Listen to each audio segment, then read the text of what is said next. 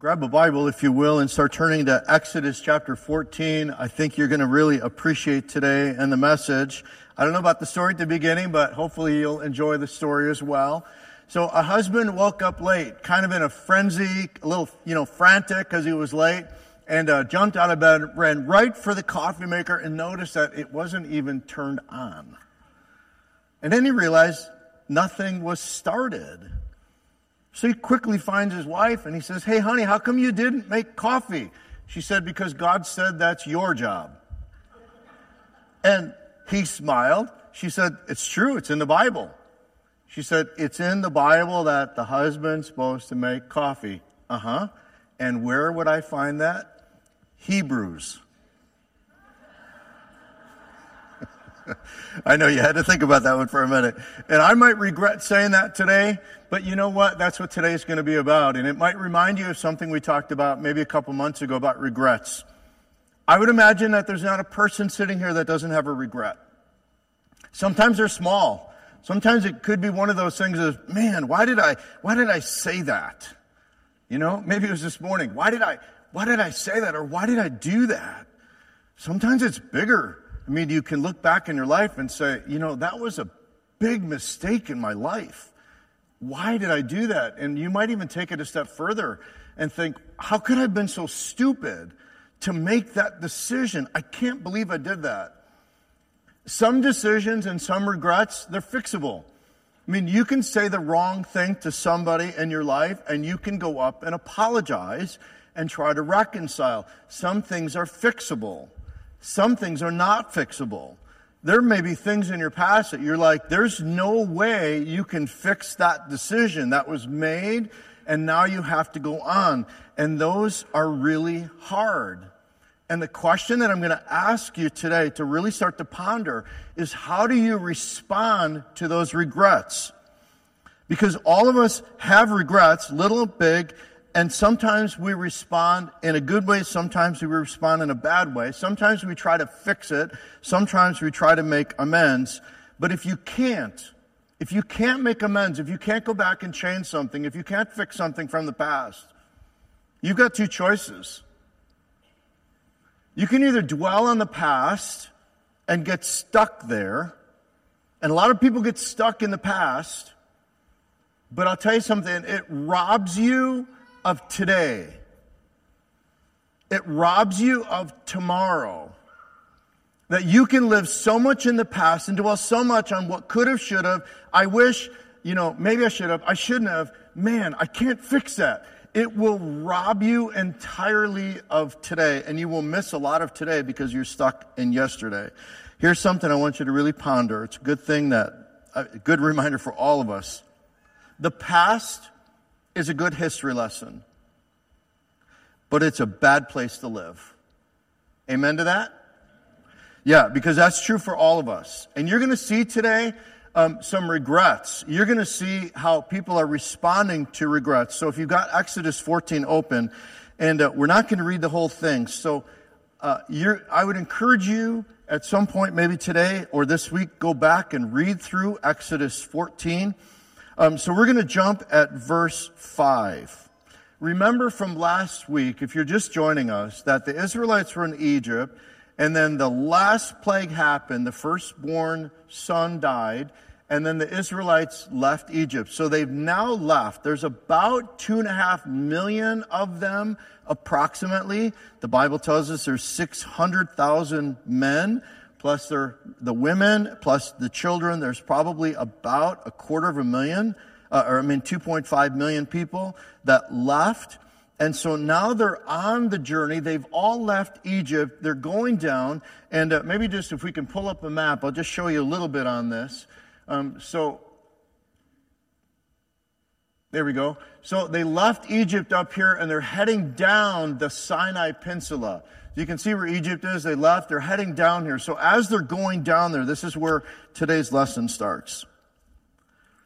Verse 5. When the king of Egypt was told that the people had fled, Pharaoh and his officials changed their minds about them and said, "What have we done? We've let the Israelites go and have lost their services." Do you hear a regret there? Yeah, a major. What have we done? I mean, if you've ever asked yourself, what have I done? Or somebody else, what have you done? And there's the regret. There it is. It starts right there. There's a huge regret. And he's like, oh my goodness, what did I do? I let all these people leave. And he forgot that his whole country was just destroyed by all these plagues. So he makes the decision. He tries to fix it. So he had his chariot made ready and took his army with him. He took 600 of the best chariots along with the other chariots of Egypt with officers over all of them. The Lord hardened the heart of Pharaoh, king of Egypt, so that he pursued the Israelites who were marching out boldly. They were excited. I love that God said boldly. You know, they had laughed. They're free. It's the first time they're heading out. And then they're heading out. They're bold in this decision. So the Israelites are really excited about what's going on in their lives. And remember, they plundered the Egyptians. They went to their neighbors and said, give me silver, give me gold. And they just gave them all kinds of stuff. So they went out very wealthy, from slaves to very wealthy. So then the Egyptians, verse 9, all Pharaoh's horses and chariots, horsemen and troops pursued the Israelites and overtook them as they camped by the sea near Pi Hahiroth, opposite Baal Zephon. So if you bring that map up again, where these places are is at the bottom tip of the Sinai Peninsula, if you can see that. Kind of at the bottom of the V, that's where the Israelites are. Now, you might notice geographically there's mountains to the north, and they've got nowhere to go. They're pretty well trapped. God did this by design. In fact, you can read earlier that God could have taken them straight east to get to the land of Canaan. That would have been the shortest way possible. But God said, but I know them well enough that if they encounter a problem, they're going to run back to Egypt. You know, so God knows us, that when he's calling us out of something, this is where I want you to really listen, because I believe God is calling our church out. When God calls us out, when he calls us out, he knows how quickly we want to go back, because that's our human nature. We don't like change. And so they're moving out. God says, no, I'm going to head south. We're going to head south. So they head south. Now they're trapped.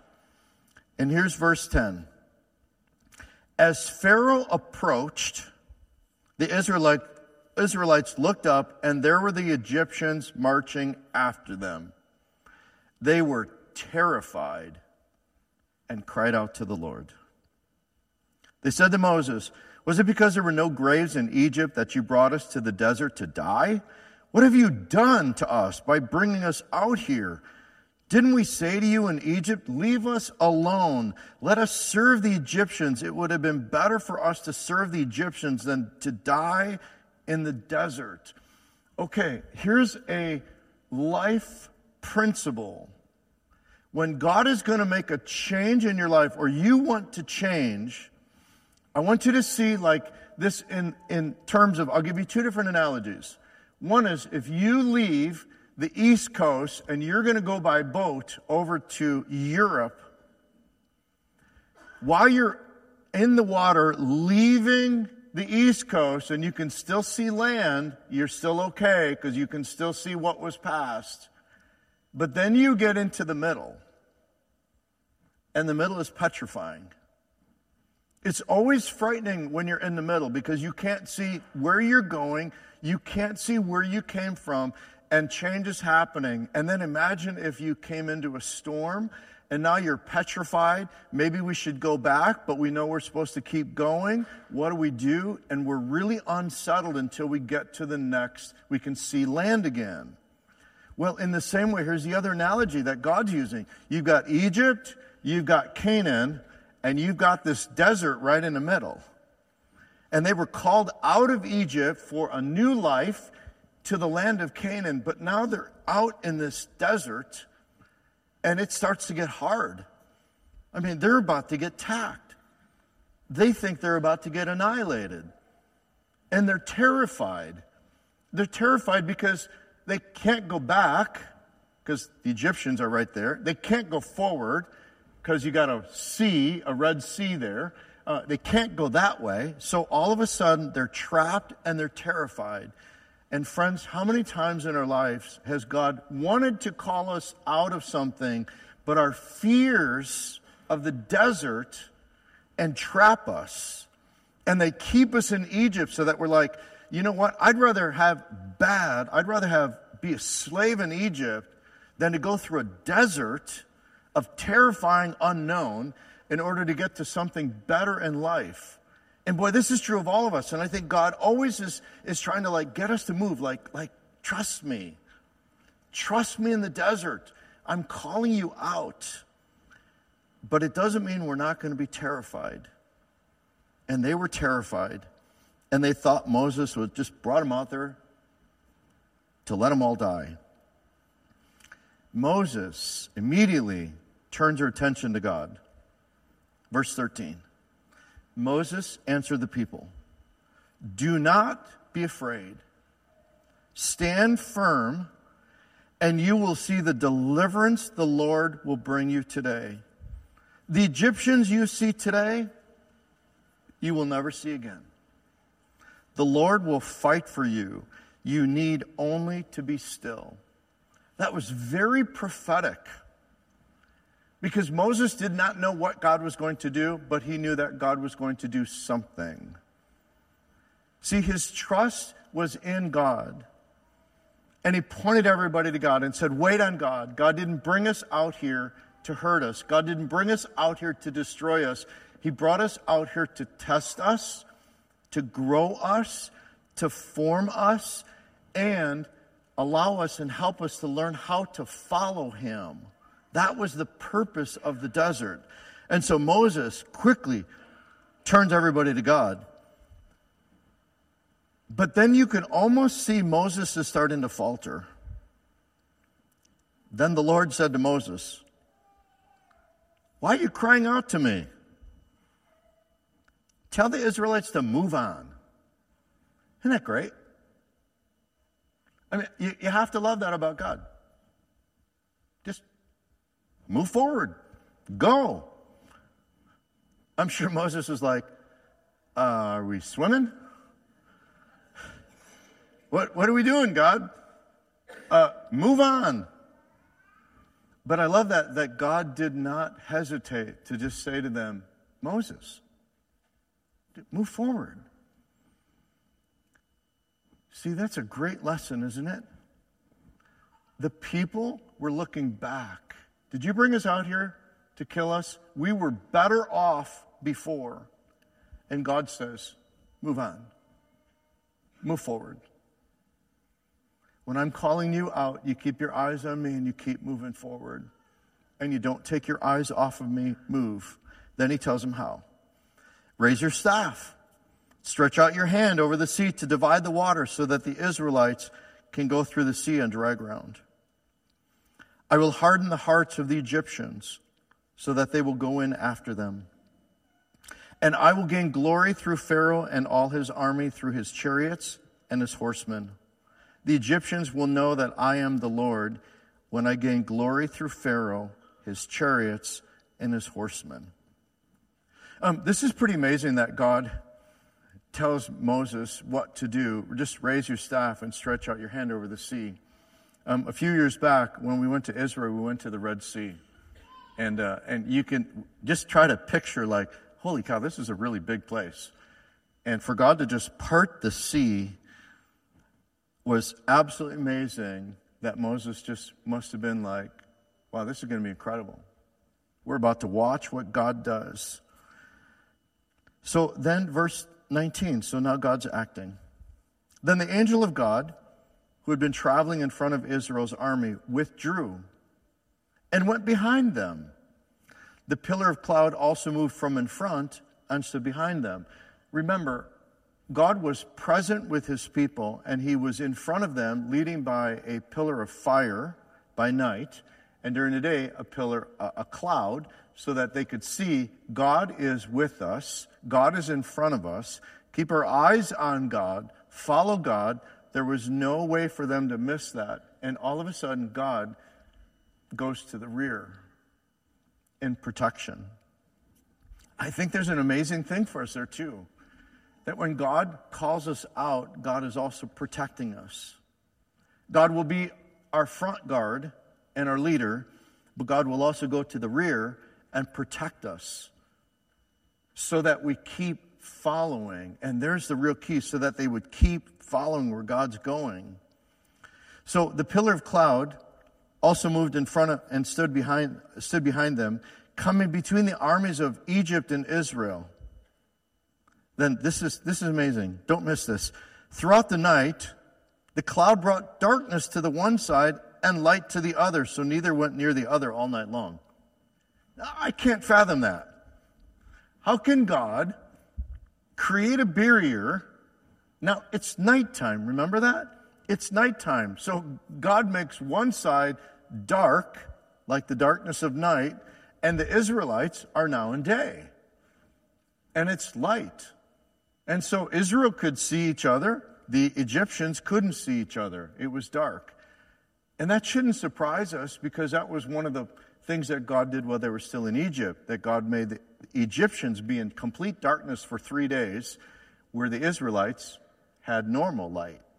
So here God does it again, that he makes one side light, makes one side dark. Pretty amazing. Then Moses stretched out his hand over the sea, and all that night the Lord drove the sea back with a strong east wind and turned it into dry land. The waters were divided, and all the Israelites went through the sea on dry ground, with a wall of water on their right and on their left. The Egyptians pursued them, and all of Pharaoh's horses and chariots and horsemen followed them into the sea.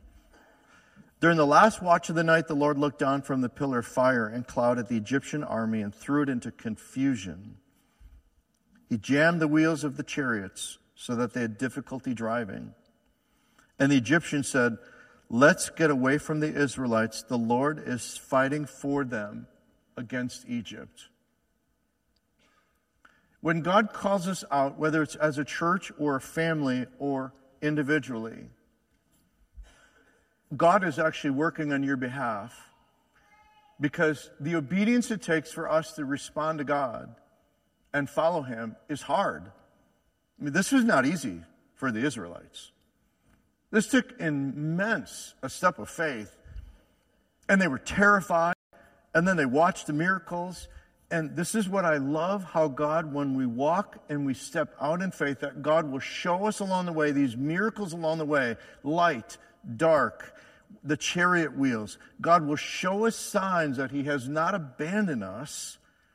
He'll show us signs that we're doing what he asked us to do, and he's performing signs and miracles so that we can keep following.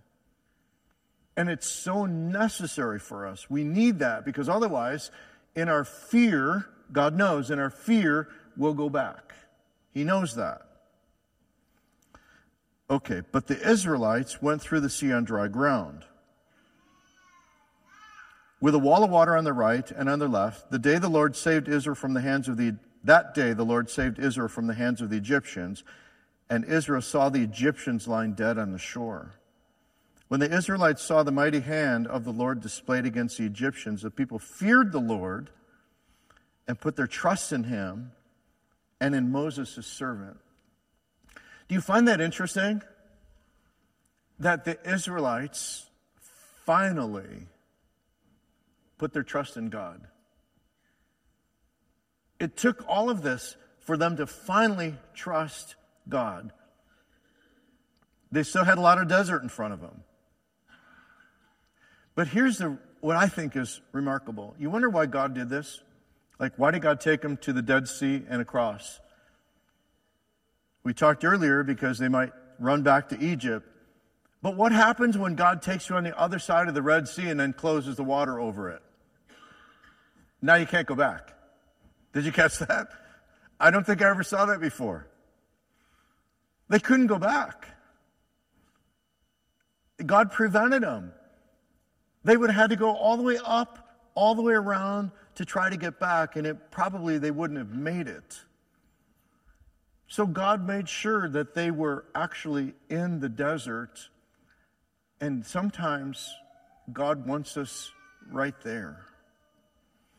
He wants us fully relying on him. That we can't go back. We don't know how to go forward. In my own life, I'll tell you when we experienced this pretty fully. Some of you have heard my story that when we came from Chicago 13 years ago, it was in 2008, the crash of 2008. We were trying to sell our house. We couldn't sell our house. And in the course of 2 years, we lost all the equity. I mean, every last dollar of equity. And then sold the home. We were now in debt for this house. And that wasn't our plan, but that's how it all worked out. And I remember the day came that it was an aha moment that I felt like God said, you can't go back. You can't. There's nothing there. There's no home there. You can't afford to go back. I have you right where I want you. And that was a scary time. What will it look like, God? What will the future hold? And I remember praying to God that if you're gonna leave me here, I know that sounds bad. If you're gonna leave me here, let's do something God-size. Let's do something together that only you could do. And I'll tell you, these last 13 years, we've watched God over and over and over, amazingly, and bring more people to Christ. And I really believe that God is at the verge of calling us out again and leading us out. And it means we're going to take steps of faith. We're going to have to trust him. We're going to follow his lead, and we're going to see where God takes us. But what does this have to do with even us individually? Remember those regrets and mistakes we talked about? When we make those regrets and we bring them to God and we confess them, God forgives us. That's what the cross is about. But our human nature always wants to pick it back up again. Like when God says you're forgiven, he wants us to move forward. The past is a history lesson. He doesn't want us to live there anymore. He wants us to move forward. But so often what happens in all of us is we go back and we try to pick that up. Like I'm not worthy to move forward. Or this is really bothering me that I'm going to carry it and I'm going to keep going forward. But I want you to see the cross of Jesus like the Red Sea. The Israelites, if they wanted to go back to Egypt, they could only go as far as the Red Sea, and they were stopped. They couldn't go. Everything they left behind on the other side of the Red Sea, they'll never get. It's gone. See that like your sins. Like the cross is like the Red Sea, where when we confess them, we can only go back to the cross. But everything that we confess is on the other side of the Red Sea. It's garbage. God says, it's as far as the east is from the west. It's gone. And so many of us spend too much wasted time and energy trying to swim back to the Red Sea, across the Red Sea, to grab that thing that we regret. And then try to somehow carry that back through the Red Sea. Why? Because you know what the cross is? It means everything from that moment previous is gone.